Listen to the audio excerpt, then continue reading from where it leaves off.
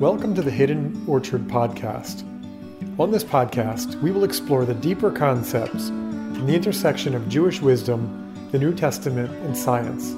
We will bring you fascinating insights from the ancient and modern sources, all with the goal of improving and getting the most out of life.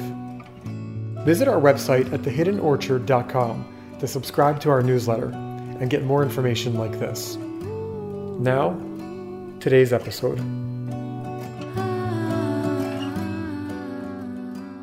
In the book Tomer Devorah, which means the palm tree of Deborah, there's an excellent story that highlights an amazing spiritual principle, one that's available to all people no matter what level of spiritual development you're on. The story goes like this. A rabbi was once asked for a blessing by a man who was married for 17 years without children. The rabbi advised him, "I'm not able to give the blessing, but find the person who has been sorely insulted and did not respond. That person will have sufficient merit to give a blessing for children." It was not easy to find such a person. The childless man remained on the lookout, watching all the conversations that occurred around him, waiting for the opportunity the rabbi described. Then one day he heard someone shouting, making a ferocious verbal assault, showering his victim with shameful insults and accusations. The victim of the attack was obviously offended, but he held his tongue. The childless man saw that his time had come. This is the opportunity the rabbi told me about. So he approached the insulted person and told him his story. And he said, "You were insulted but remain silent. The gates of heaven are open before you. Please, I beg you, bless me. I've been married for 17 years without children. Please bless me so we have children." At first, the insulted man thought this was another joke and that he was being set up for another insult. However, he soon realized the man was sincere. He offered his blessings, and within a year it was fulfilled. The man held a son after 17 years. The book continues. This story, which occurred in our own times, testifies to the great power that our deeds wield over the very course of nature.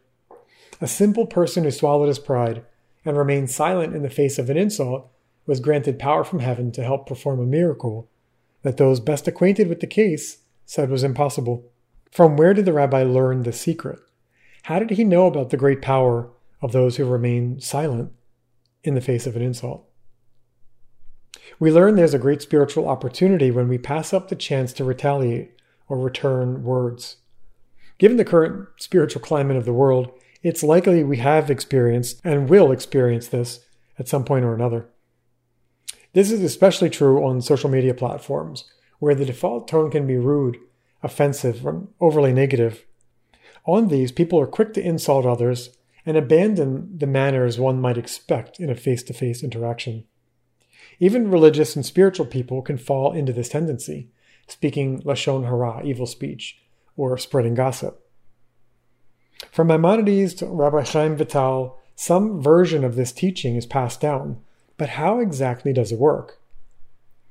When we experience the affliction of being wronged unjustly and choose not to match this energy, we become a kind of lightning rod, drawing down divine mercy. Instead of bringing judgment, Gevorah, into the world, we bring the opposite. This simple act opens a door for us to understand another important principle. Where much of spiritual development is focused on what we do, here we learn sometimes the best step forward is to do nothing at all. We see this teaching many times, even in the New Testament as well, but the most similar is found in 1 Peter, which also connects this idea with blessing. In 1 Peter 3:9 we read, "Do not return evil for evil or insult for insult, but instead bless others because you were called to inherit a blessing." The context is the same. Insult and blessing are juxtaposed. So the next time you find yourself on the receiving end of unwarranted criticism or insults, remember the opportunity and take advantage of the gift provided to you. I hope you enjoyed today's episode. For more information like this, again, visit our website, thehiddenorchard.com. Sign up for our weekly newsletter and look out for other articles posted there throughout the weeks. Reach out to us and let us know what you think of the show. Until next time, have a great week.